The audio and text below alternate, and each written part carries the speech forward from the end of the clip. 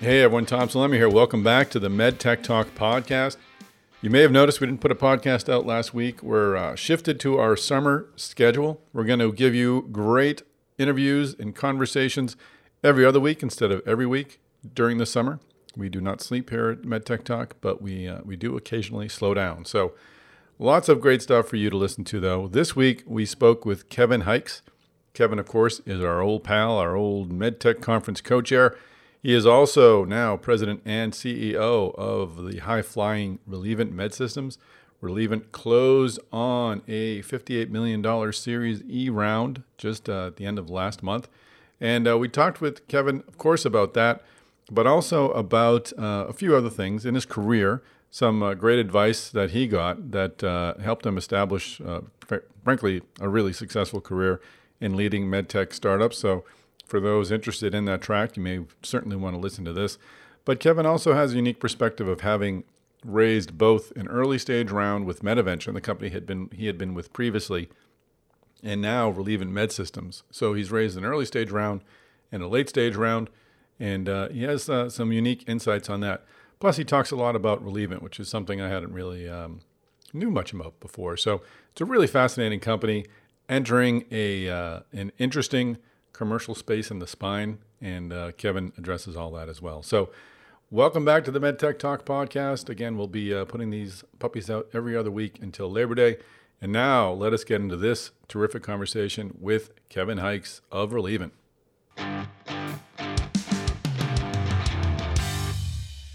Well, Kevin Hykes, welcome back to the podcast. Thank you, Tom. Nice to be here. You have a lot to talk about, so and a lot to do. I'm grateful that you're taking some time to talk to us, and I want to get into Relievant and its news in a few minutes. But I don't think I've ever asked you the question that I typically ask at the start of these conversations: just how you found your way into medtech. According to your LinkedIn profile, it looks like you went from Northwestern into Medtronic. How did that happen? How did you find your way to Medtronic and into the medtech industry?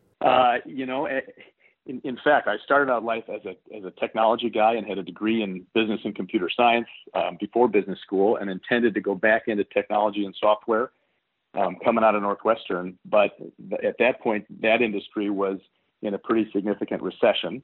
And given my technology interest, I was intrigued, and having grown up in the Twin Cities, intrigued by medical devices, knew some things about them. So started to reach out to the big players at the time, Medtronic, Guidant, others, Edwards, Baxter, and got increasingly interested. And Medtronic was launching the first year of their first ever MBA rotation program, which was intriguing to me. So was lucky enough to have the opportunity to join that company in I won't give you the date, a long time ago, but it was a great experience. And obviously I spent almost 17 years there in a number of different businesses and a number of different geographies, and really had a tremendous sort of introduction to developing and launching and commercializing new therapies. So great experience. Did you feel that way 6 years later when the tech industry was on fire and you were in the med tech industry, not taking advantage of an IPO and some options here and there? Yes. And then I was a little, I was chuffed, I guess, as they say in the UK, when it then crashed and burned a few years after that. So I've seen the grass is always greener, but I've had a tremendous, I've been very fortunate and lucky for sure in my med device career. And I've had a number of points at which I kind of came up for air and said, should I try to do something else or maybe go back to my technology roots, and have chosen to stay put. And thankfully that's been, I think, the right decision for me and the family. And I'm thrilled to be able to continue to contribute. Yeah, we're glad you did it. And yes, you've done okay yourself. So let's fast forward. You were at Medtronic for 16 years, and I'll do the math for folks. According to LinkedIn, if this is true, you joined Medtronic in 1992. In 2008, you became Chief Commercial Officer at Viziogen. So what was that transition like? Was it an opportunity that came to you? Were you sort of looking to move into the startup world, and you sort of asked around, and this became available? Talk a little bit about that transition and what went into that decision process to leave a good gig at Medtronic and to take a shot on a startup. Yeah, and I had probably been 10 years worth of toying with that idea and looking at startups and considering opportunities as they came up. And at that point, there was not one that was sufficiently interesting, that was sufficiently non-competitive with Medtronic, that sort of fit the kind of point at which I was in my life, and the risk profile you can assume at different points in your life. So it ultimately turned out that in 2008 I had this unique situation where there was a really good startup. It was one of the few. At that point, I was working for Bill Hawkins, and I was part of the team that wrote the strat plan. I was conflicted out of everything in med device except for teeth and eyes. And the teeth were all in Switzerland, and the eyes were all in Irvine, California. And in this case, a really interesting ophthalmology opportunity came up with a really good team, great investors looking for kind of a big number two to come in and help commercialize the product in the company. And got good advice from a number of people who said, don't try to be a CEO your first time out of the gates. Try to find the best opportunity you can and be part of the team. And make it successful. And if you do that, the rest will follow. And so, I followed that advice, and this happened to be a great opportunity that was not in conflict with my commitment to Medtronic on the non-compete. And so it was a bit of a leap to move my family with 3 kids to California for a startup, probably a little more risk than I appreciated, personally and as well as professionally, but turned out well, thankfully. A great little company. It was acquired by Abbott more quickly than we thought it would, but had a chance to launch their product and build a marketing team and a plan from scratch and a sales team, and a great experience. And I was hooked after that, effectively. Is that advice that you give to folks today to just look for the best opportunity? And what does that mean, the best opportunity? Just a really good technology, really good finance backing, just a really strong effort? What does a good opportunity look like? So kind of 2 answers. I would say yes, absolutely. That's advice I give people. I think, and you get lots of flattering phone calls, and they tell you can be the CEO of this or that, and maybe at certain points in your career that's particularly interesting or flattering. But I think, in the startup world, in my experience, your safety net, unlike working for a company like Medtronic, where you probably have a job for life if you do good work and you continue to contribute. There's a fair amount of, maybe not as much as it used to be, but a fair amount of security there. In startup land, the security comes from the people you work with and the investors that are financing your ventures. And so to get started with the right group of people in the right sort of venture is much more important than to get started with a certain title, I think. And so much better to be the vice president of marketing or chief commercial officer or something than to be in an A+ opportunity than to be the CEO of a B or C level opportunity. And frankly, first-time CEOs don't often get access to the really good opportunities anyway. So I think if you're in an A+ opportunity with the right people and investors, and it happens to fail, as they do, you've got an instant network of investors with other portfolio companies and management teams that are constantly being reshuffled and new investments coming in. That's how you find your next opportunity and the next one after that. And it's really more about who you work with and the good work you do for them that becomes your security or your safety net in this environment where you often change jobs every 4 or 5 years. So at least that's been my experience with that. And your second question, how do I describe an A+ opportunity? And it's pretty simple. It's not rocket science, but it's an opportunity that's in a significant market that's either large and growing, or small and growing quickly, or highly impactful. Number 2, it's an environment where the technology is significantly differentiated. So you've got something that's unique or that you can protect and that someone would obviously ultimately want to own or incorporate into a bigger business because it's unique.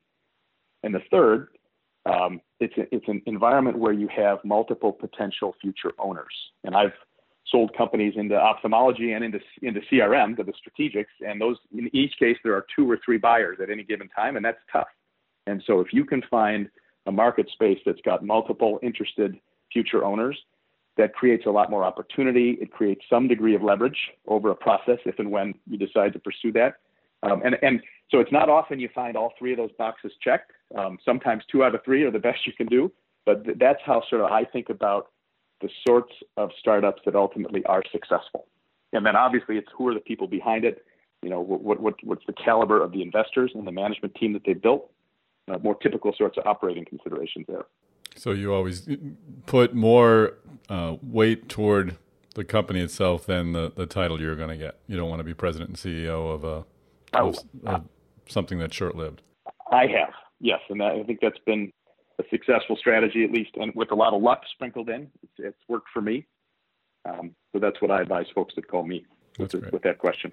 And I want to get into Relievant, but I just kind of curious. You then moved into Cameron Health, where you were CEO, and that was a unique situation. You talked about it quite openly at the MedTech conference during the panel on strategics. Boston Scientific had Cameron had a previous arrangement with Boston Scientific, which ended up acquiring the company after some back and forth, we'll say. I have to think your experience at Viziogen made you a better CEO in that case, because that was I'm guessing, a particularly challenging first-time stint as a CEO. It was, and a little more challenging than I thought it would be when I accepted that job. Mm-hmm. But again, first-time CEOs don't often get the pick of the litter, so I knew there was some work to be done with that company. Tremendous raw materials. It checked at least two of those three boxes I just mentioned. Significant, massive market, highly differentiated product. Sort of two or three potential owners. Would have been better if it was four or five. But a great experience for me. And Viziogen was a build it from scratch, design the commercial approach to the market from the ground up. Cameron Health was a little bit more of a turnaround on some levels on a couple different parts of the business, but certainly the commercial effort was struggling. So it was some sort of careful thought with the team and how do we reset and rebuild and restaff our commercial effort and kind of change direction, which is a different sort of challenge, but a good one and a great experience for me. Obviously a very technical business. We were burning $3.5 million per month. So a great big startup burning a ton of money, needing a ton of money. So it was a great introduction to fundraising, kind of a brute force introduction. But, with the help of a great team and very supportive investors, we were able to reset the company and move it towards the ultimate, the completion of the clinical trial, the FDA approval, a fulsome sort of commercial effort in Europe, and ultimately, triggered the Boston decision, which they chose to exercise and acquire the company. And there was a lot of sort of work that had to be done on that relationship during that 3-year period as well, because it had become a bit fractured. So overall, it was a tremendous experience for me, a formative one for sure as a leader, and as a first-time CEO, and with much more significant exposure to R&D and supply chain and operations and IP than I had in previous roles. So a great experience for me, and it's probably one of those situations where if it doesn't kill you, it makes you stronger. I think I came out of that a better leader and manager. But I had a great team there that made that possible. It wasn't certainly me alone doing that work. Now let's take a quick break from this conversation with Kevin Hykes to tell you about our upcoming Digital Healthcare Innovation Summit. DHIS is happening on October 11th in Boston. Both DHIS and the MedTech Conference are put on by Healthagen.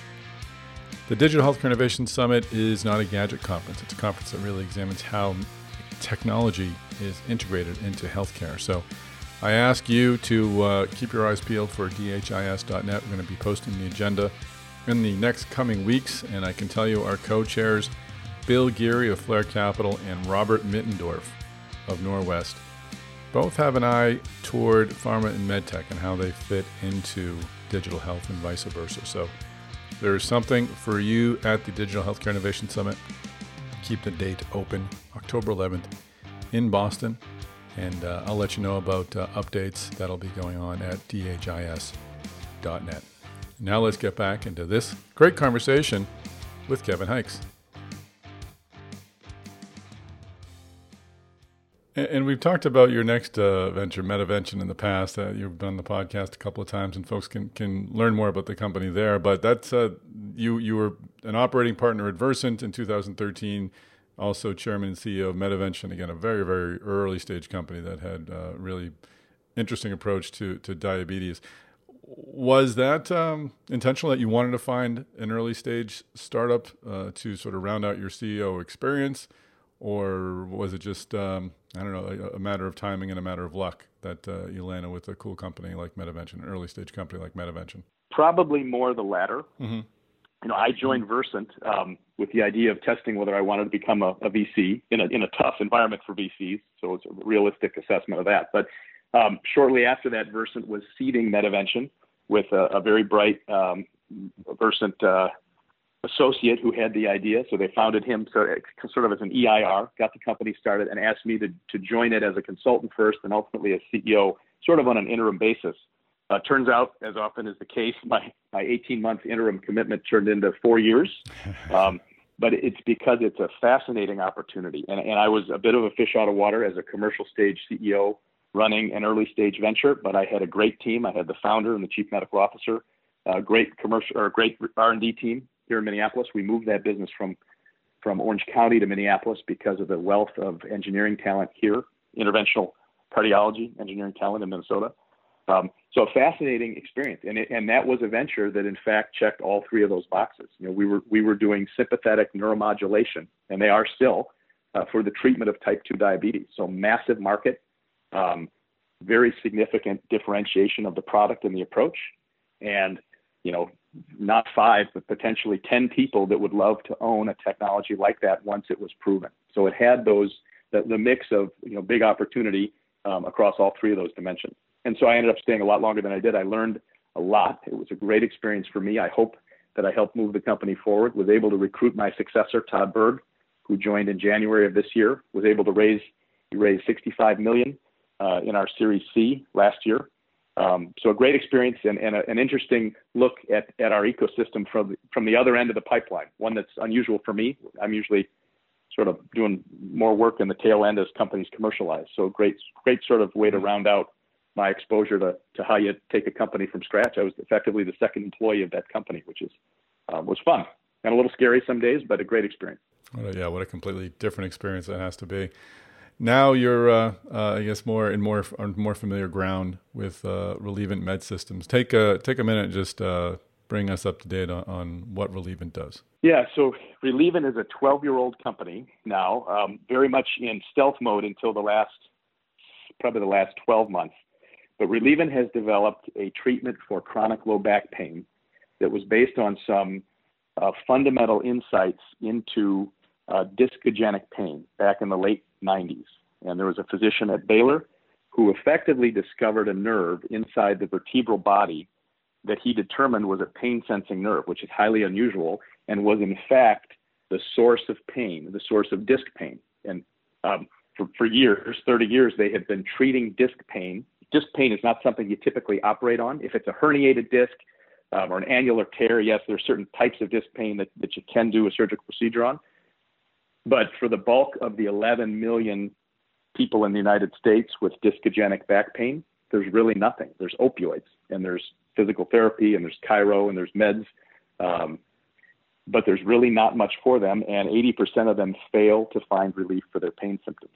And many of them end up on opioids. And so this is sort of an orphan population within the chronic low back pain spectrum. So of the 30 million, 11.5 million of them have this discogenic pain. And for 30 years, they've been poking things in the disc and ablating it and trying to play with the disc to reduce the pain without much success. And so this physician discovered that the reason the disc wasn't responding and the pain wasn't going away was because the nerves that carry the pain are actually on either side of the disc. So it's sort of like a sandwich, and we were treating the dysfunctional meat in the sandwich, the pathophysiological stuff in the middle, when in fact what we should have been treating was the bread on either side.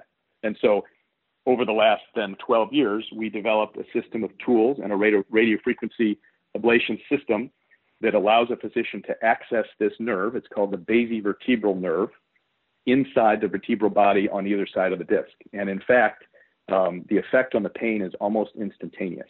So it's remarkable. It's a minimally invasive procedure. It takes between 60 and 90 minutes. It has an extremely attractive safety profile, and it treats a condition for which there is no therapy today. And I think what interested me, a couple things drew me to it. This company, for whatever reason, 8 years ago, decided to do a sham-controlled, double-blind, randomized trial as its pivotal trial, which is a bit of a roll-the-dice move. There have been many attempted. We know of only one other successful sham-controlled trial in pain and spine. And so ultimately, that trial was successful. It led to the FDA approval and an extremely favorable label from the FDA, the only label in which the FDA uses the word relief for chronic low back pain, not just treatment of, but in fact relief. Right. So tremendous scientific foundation, and the company has now started a second level 1 randomized controlled trial. We're a third of the way through that trial.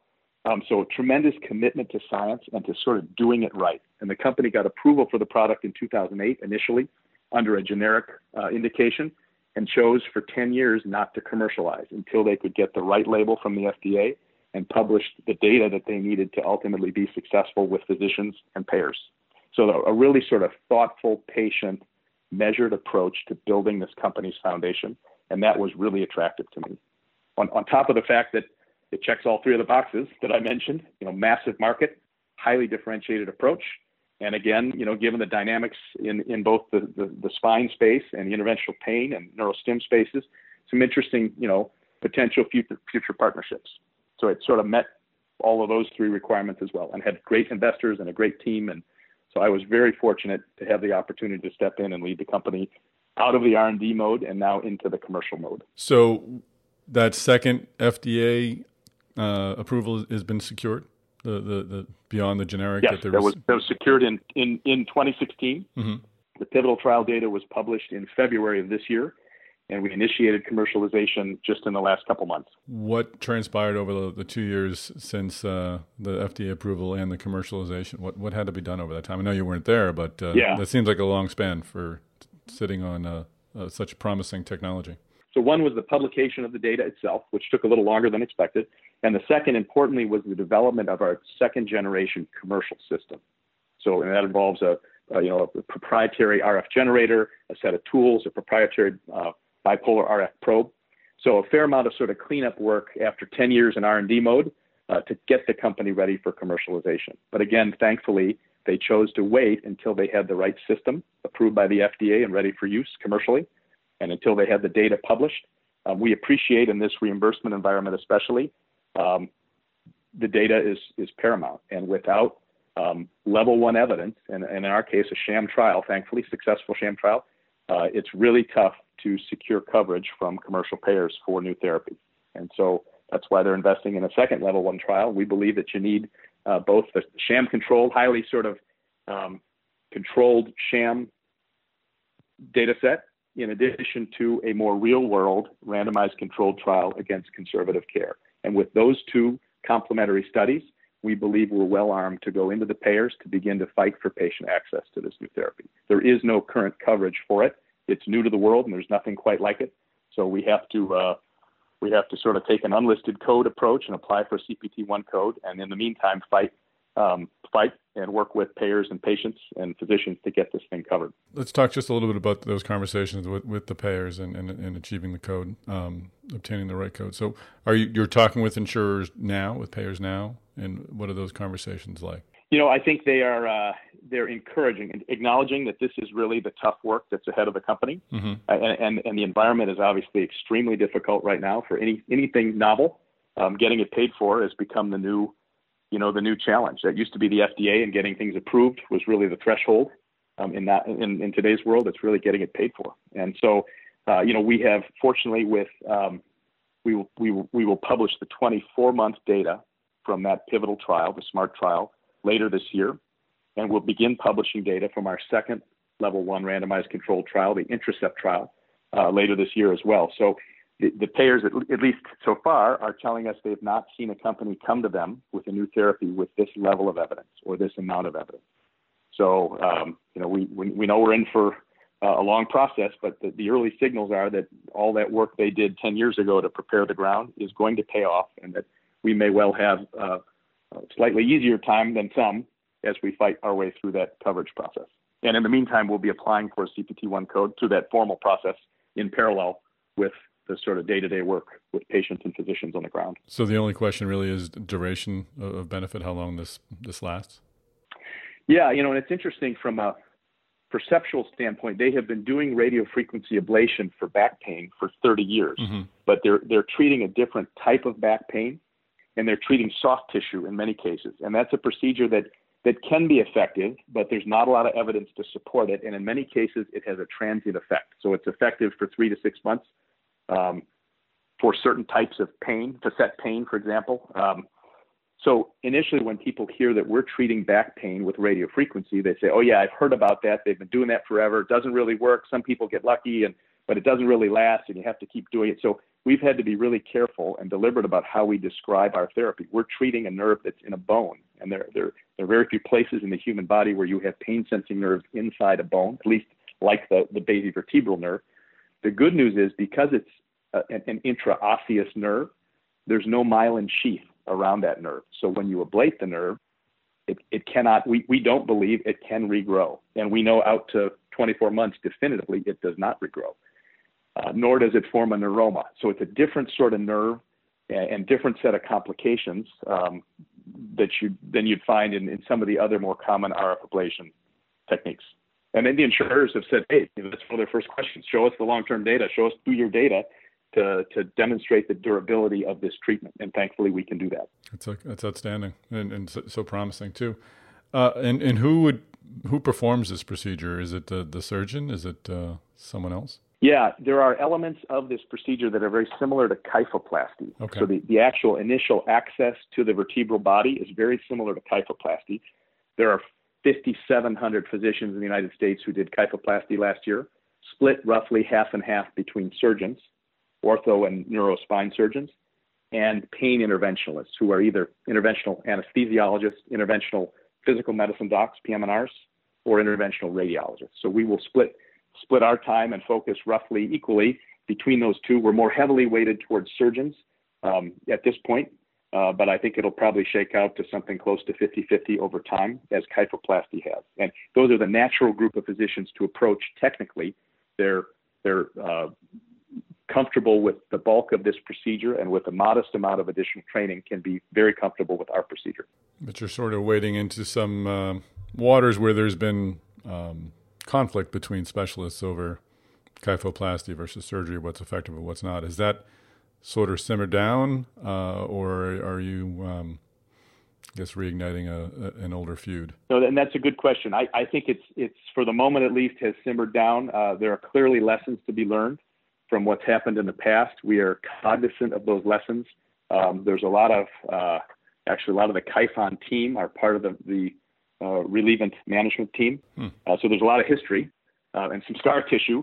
So it's our intention to be neutral, to not necessarily bypass any particular specialty as we introduce this. We're very cognizant of the importance of involving the surgical community early and often. And our trials are heavily weighted towards surgeons for lots of good reasons. So it's our intention to be thoughtful, learn those lessons appropriately, but really focus on how do we introduce this responsibly and safely, and how do we help as many patients who can benefit as possible gain access to this therapy. Wow, that's great. I know I said take a minute, but such a fascinating space, and we all know someone who's suffered from back pain. So any relief in this area is welcome. But let's talk about the news of the week. You closed on a sizable round, $58 million. And that was, it's a Series E, and you can let us know sort of where you entered this process, but I couldn't help but notice that Endeavor Vision led the round, and Alexander Schmitz and you were both at the MedTech conference in Minneapolis on May 31st, so I have to think that we are directly responsible for this financing. Well, thank you for your support. Yes, you played a pivotal role. I'd probably owe you a finder's fee or something. Good. No, it's a great. We're thrilled to partner with Endeavor. Alex has been very supportive. I can say it was a competitive process. Thankfully, when I arrived at the company in September, as new leaders often do, we sort of put everything on hold and retrenched, and sat down with the team and looked at the plan we had and understood, what we needed to do, and kind of rebuilt our operating plan. And on that basis, then relaunched our what had been kind of a preliminary fundraising effort, relaunched it in full at JP Morgan. So, pleased to be able to bring that to a conclusion as early as June. So obviously an intensive, distracting process, but we had great interest in the opportunity and the market. Obviously, the opioid epidemic plays heavily into this space. We're part of that. We believe we have a potential solution to a significant number of patients who are on opioids because of their chronic low back pain. So that helped fuel some interest. I think there's been kind of flagging interest lately in spine in terms of new technology and investment. So I hope maybe we've rekindled some of that interest. And obviously the opioid epidemic creates significant incentives to figure out as an industry how we can help with that problem. So that I'm sure played into this as well. But happy to have the round closed. We will use this primarily to support the commercial effort. We're building out a team rapidly around the country. We're also continuing to enroll our second level 1 trial, the Intercept trial. So it'll be used for that as well. But really, it's 80% focused on the responsible commercialization of Intercept therapy in the U.S. Now, I noticed a few things. You don't have any strategics in this round. Are there any in your syndicate at all? Any strategics who have previously invested? No, there's not. So, I mean, you're commercial. No. That typically would be a time to bring in a strategic. Was that considered? Were they part of did they put in their own bids and you just opted to stay with institutional financing? Yes, I think that was considered. At this point, we believe this is a significant opportunity, significant market. Our assessment of the total addressable market for the therapy based on our 5 million indicated U.S. patients is about $20 billion. So, wow. 3 times larger than the fusion market, 10 or 20 times larger than the spinal cord stimulation market as it is today. So we believe we have the opportunity to build a significant, independent, and durable business. And so our focus is really on bringing in investors that share that viewpoint and that can help us finance that effort to take this company as far down the path as we can and to build significant value for the investors and most importantly to treat as many of these 5 million U.S. indicated patients and others around the world eventually as we can. So that's kind of driven our investment approach, and our investors, I think, are supportive and see this as a long-term play that might someday be a very big business. So this sort of leads to my next question. This, I think, gives Relievant over $150 million raised, where if you're looking to sell a company, that's a lot of capital to generate returns on. Do you then see yourself, and you don't want to jinx yourself, but it sounds like you're building for an IPO? I think that's one of the options. Yes, we're building a team that will be able to access and execute on any number of future financing pathways. That's an intriguing one for us. I think we've heard from bankers and others that this is the type of therapy and story that would be that would lend itself well to an IPO. And obviously, it's something that resonates with the public, and everyone knows somebody with back pain, as you've said. And our mechanism is simple and easily described and well understood. And the fundamentals of a business like this are the sorts of things that would allow you to take it public and communicate the value effectively. So that's not necessarily our only path, but we're keeping that option open and would like to have opportunity to do that if it's the most efficient way to finance the business. Okay. And just final question. You're in a unique position or time where you've raised large rounds for a very early stage company, MedAvention, and now Relievant, a company that is entering commercialization. So I think you have a unique perspective on the early stage and the later stage fundraising markets. What are your takeaway tips from raising money for an early stage company? And likewise, what advice would you give to someone raising money for a later stage company like Relievant? Well, yeah, I'm not sure there are any tips or tricks. It's hard work, and it takes a lot of luck and lucky timing. The early stage environment is still really tough, and in my experience, and when we raised the early rounds for MedAvention, there are a limited number of VCs investing early. You have a much more significant representation by the strategics, thankfully, who've stepped in to fill some of that vacuum. But the types of opportunities that are getting financed are those that are sort of like MedAvention, frankly, that are great big markets with a highly disruptive novel therapy, a white space opportunity. In those cases, the strategics are willing to step up. And whether it's a structured deal, kind of a build-to-buy sort of thing, or it's just a seat at the table, they're interested in how an early stage blockbuster technology is going to be developed. And in some cases, they want to get access to it early so that they can control the clinical trial, so they can set the stage for future reimbursement. So the big ones, they want to make sure are handled appropriately in their early stages so that they can be successful later. And so sometimes that draws them in and they're willing to partner early, which is great. And, we saw some of that benefit as we financed MedAvention. The late stage stuff, it's not much easier, frankly. There are more people investing, but clearly the reimbursement is today's boogeyman. And the number of folks that used to say, hey, you don't have FDA approval yet, you're too early, we're not going to get involved till that box has been checked. Now they're saying, well, you got your FDA approval, you got a level 1 trial, you got 83 patents, but you're still early, and we're going to wait until you check the reimbursement box. And so, it's just sort of same story, different stage in the process. So, again, it takes hard work. If the fundamentals of the opportunity are solid, you can indeed attract capital, even if you don't yet have reimbursement solved. And in a lot of cases where there is not a reimbursement challenge, there's a fairly healthy financing environment. So easier late stage for sure. But if there's anything related to reimbursement that's still in question, you've got some of the same tough sledding, as we say in Minnesota, that you have in the early stage stuff. So it's not fun. I'm thrilled to be done with that and able to get back to focusing on the business, and thankful for the support we've gained from our new investors and our existing investors. Terrific. I know you have a lot to do, so I'll let you go. Just remember, when you're writing that check for the finder's fee, my last name is spelled Cash. I'm on it. Appreciate the time and the support of the conference, and we look forward to tracking Relievant's story. Thank you.